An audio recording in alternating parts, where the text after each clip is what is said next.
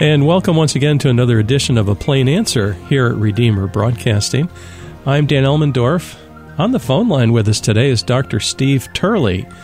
He heads up Turley Talks. And Dr. Steve, it's an honor to have you on with us today. Oh, it's my pleasure, Dan. It's great to be back with you. I was just looking at your website, turleytalks.com. I love that name. And you have a lot of experience with talking with people, focusing on civilization, society, culture, education. And maybe today we could broach the subject of schooling at home, because many people are stuck in their homes right now. And certainly the kids need to continue their education. And what a marvelous opportunity this is for education at home. So could you talk to us a little bit about that, Steve? It is.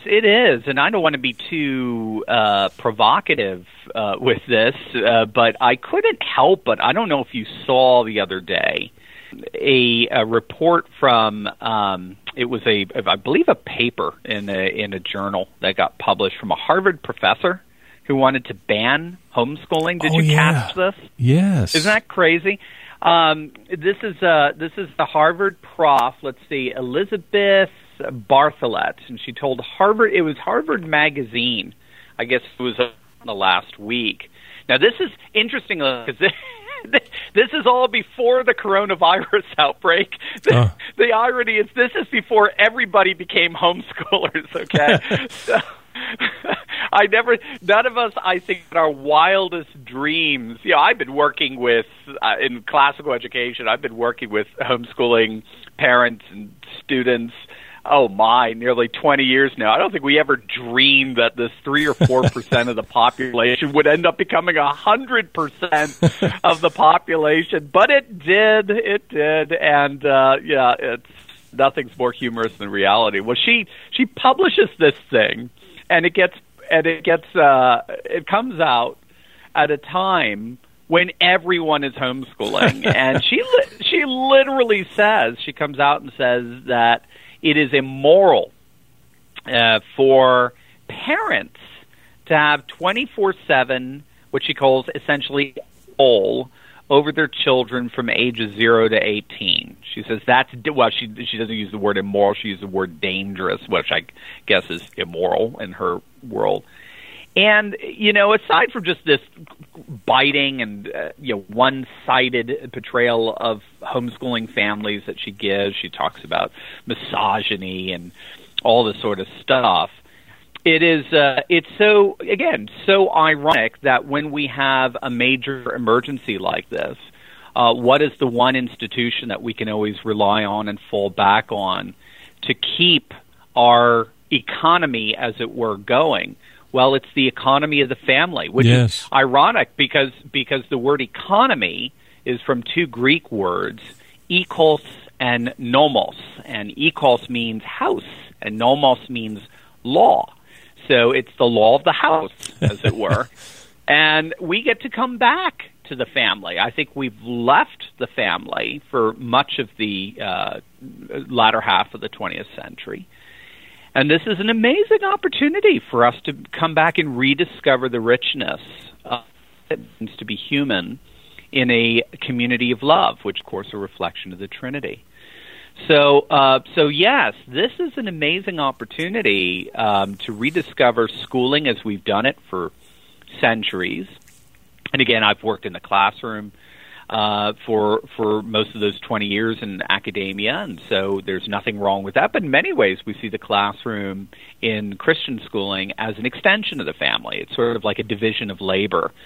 A lot of homeschooling families find that they can handle it, say like K to 8 or so.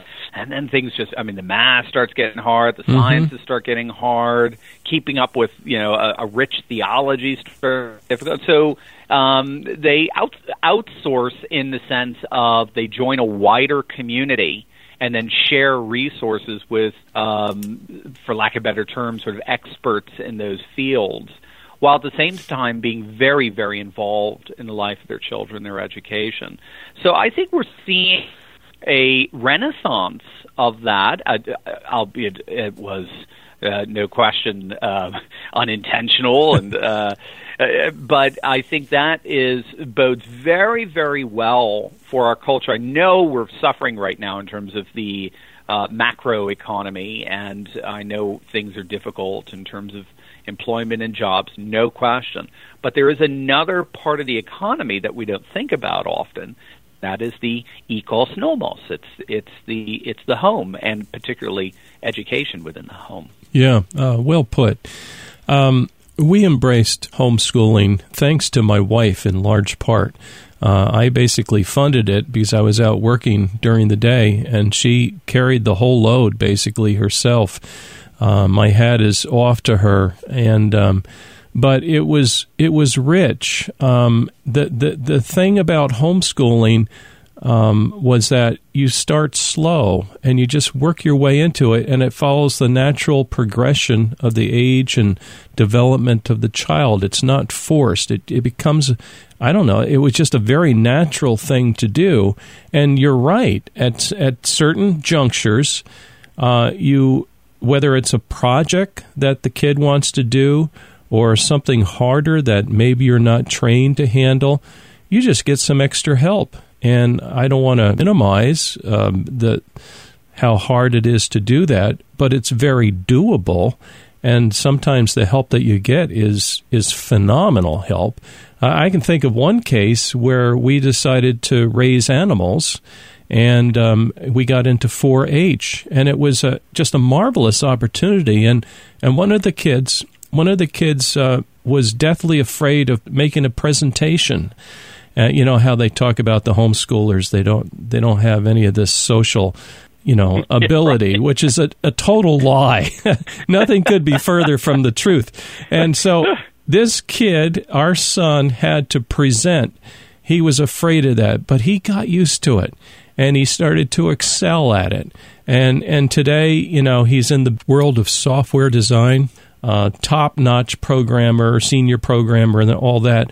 And if he has to present, take a trip, present, and come back, he can do it with no problem at all. And really, it really started early on in some of our 4-H experiences. And it's things like that are so helpful. And then the kids got involved with the Civil Air Patrol, and again, being with other kids, going on field trips, flying a plane. I mean, it's just phenomenal what you can do at the homeschool level if you think a little bit outside the box. And certainly you got some schoolwork in terms of reading, writing, and you got the basics. And you know what? The biggest thing was the Christian faith and the development of a mature Christian character in a young heart that kind of grows and loves the Lord. So to us, it was very hard, and my wife, probably wore herself out, but nevertheless, to God's glory, these children today are walking with the Lord. Absolutely. Wow. And I think you've hit the nail on the head there. In terms of really the dividends that are paid off, I don't know why I'm feeling provocative today, but I gotta throw it in there, Dan. Where isn't it ironic that the most socially awkward leftists are the first ones to criticize homeschoolers and their social maturity? I mean, my heavens, heal physician, it's like, give me a break. Nevertheless, you hit the nail on the head in terms of the major dividend. I think one of the things we have to understand is what is, if you think it through, what is the sort of the classical purpose of the family? And I like that term classical, obviously, because of the education. Yes. And I don't like saying pre-modern because it makes the modern world sound, like the standard, the framework by which we. So I like the term classical.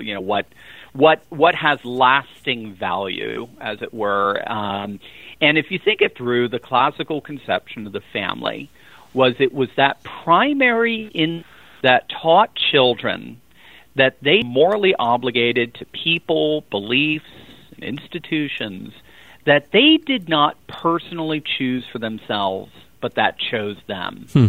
Now, we're living in a time where we've largely lost that.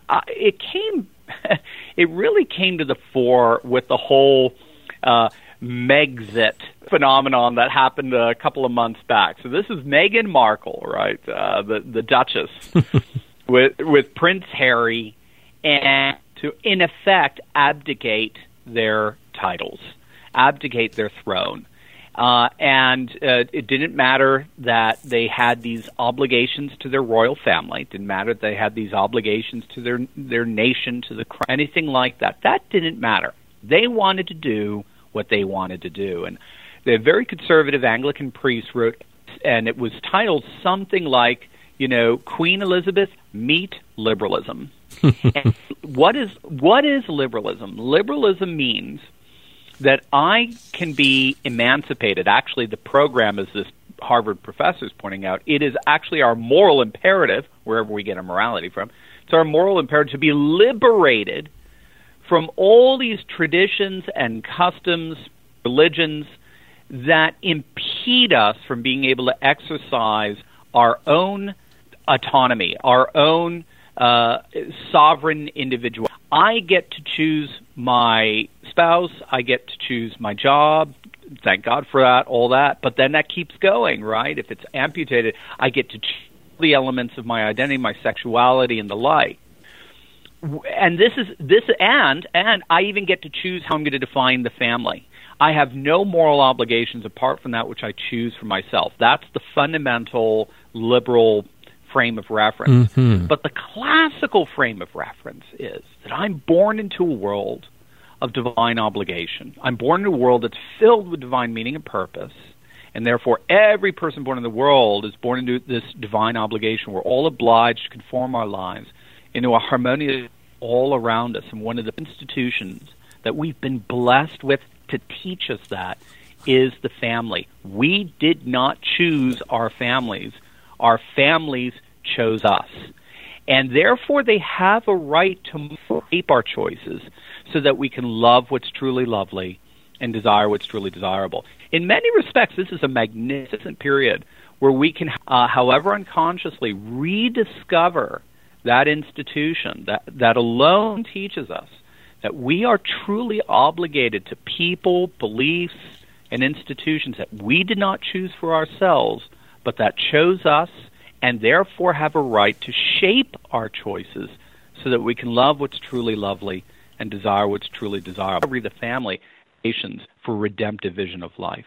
Yes, and we've been getting just a couple of dropouts on the audio, but I think our listeners can hear almost everything, so my apology on this end.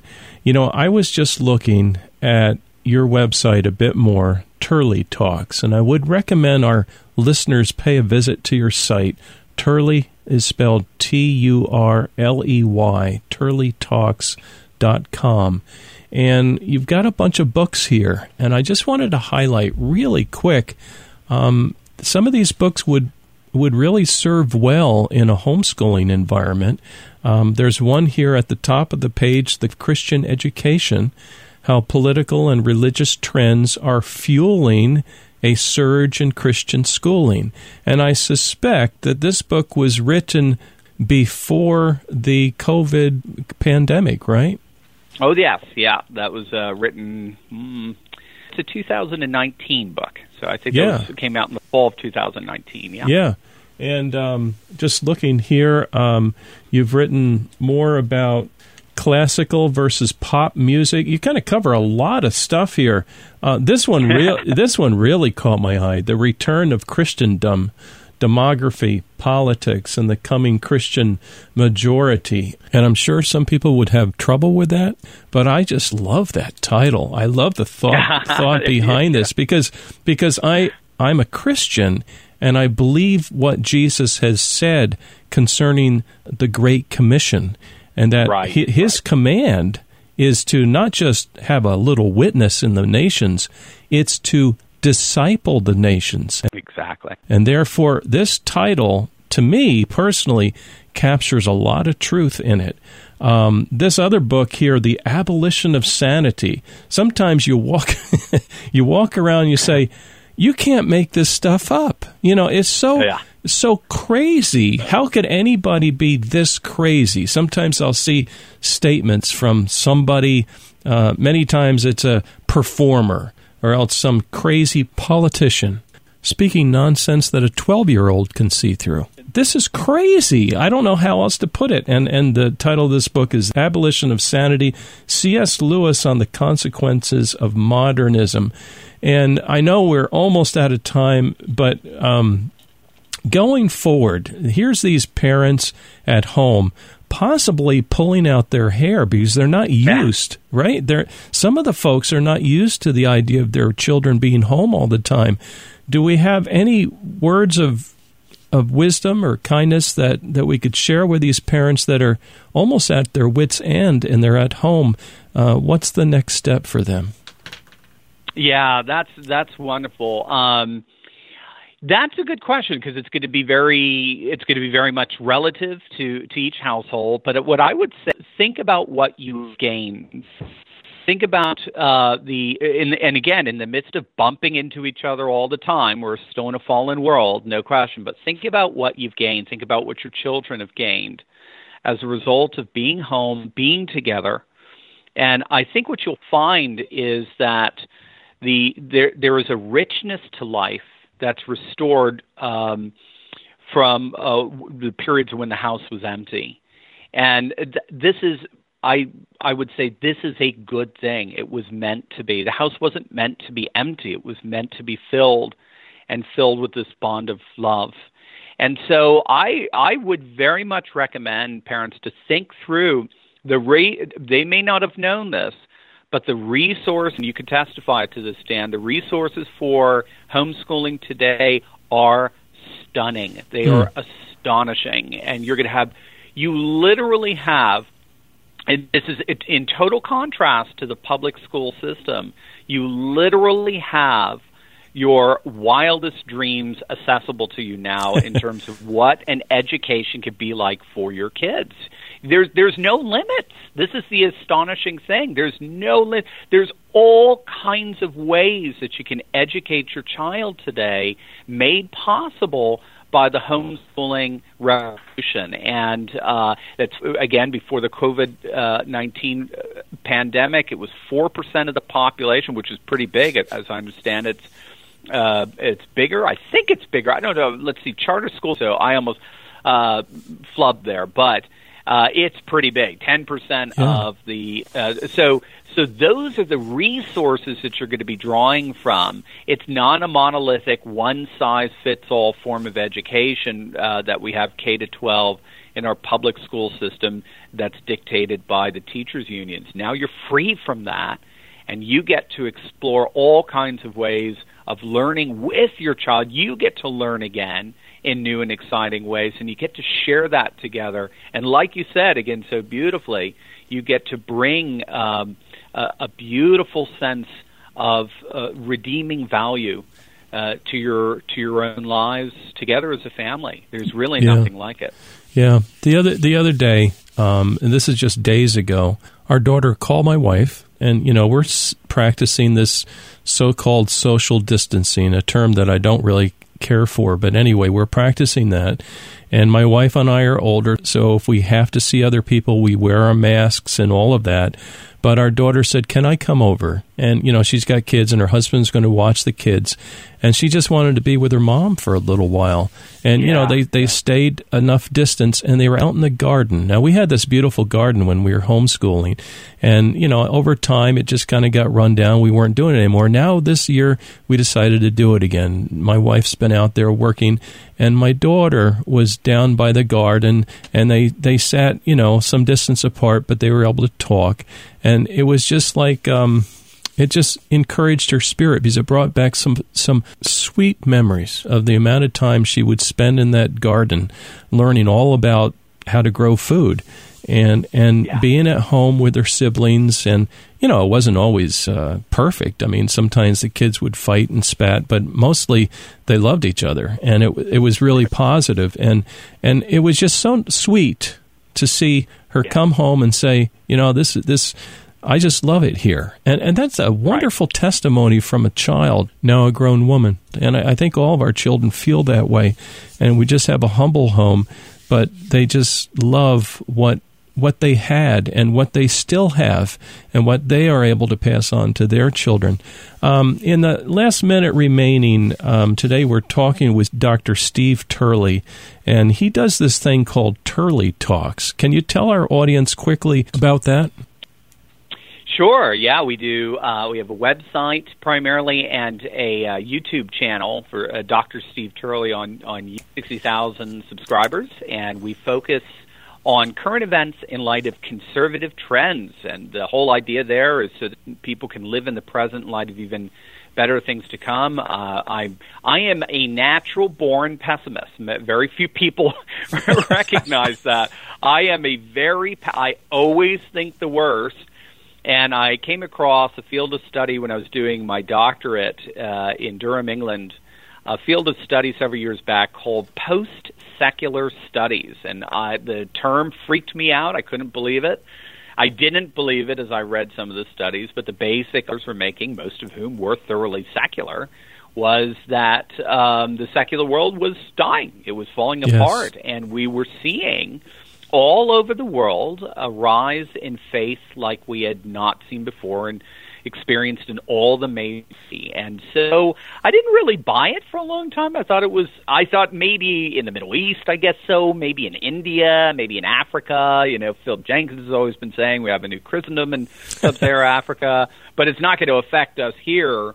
And then all of a sudden, starting in change, it started moving in massive ways towards what we call the political right, particularly the nationalist populist right, but also in terms of a very retreatment of life where faith and religion were making a comeback like we've never seen before. And that's when I realized, wow, it's really happening. So my website and my YouTube channel is dedicated to those trends and celebrating a new conservative age dawning in our midst. Yeah, well, it's very encouraging, and I would encourage our listeners to check out your website and also on YouTube. Again, what's the key phrase that they should search for? On YouTube, just Dr. Steve Turley, or Steve Turley be fine. Turley Talks would work as well. Any of those, just put Turley, you'll get me. Turley. Oh, that's great. Well, Dr. Turley, thank you so much for joining our listeners today, and may the Lord bless your ministry and cause it to grow. Amen. Amen. Thank you, Dan. And dear listener, please join us next week for another edition of A Plain Answer.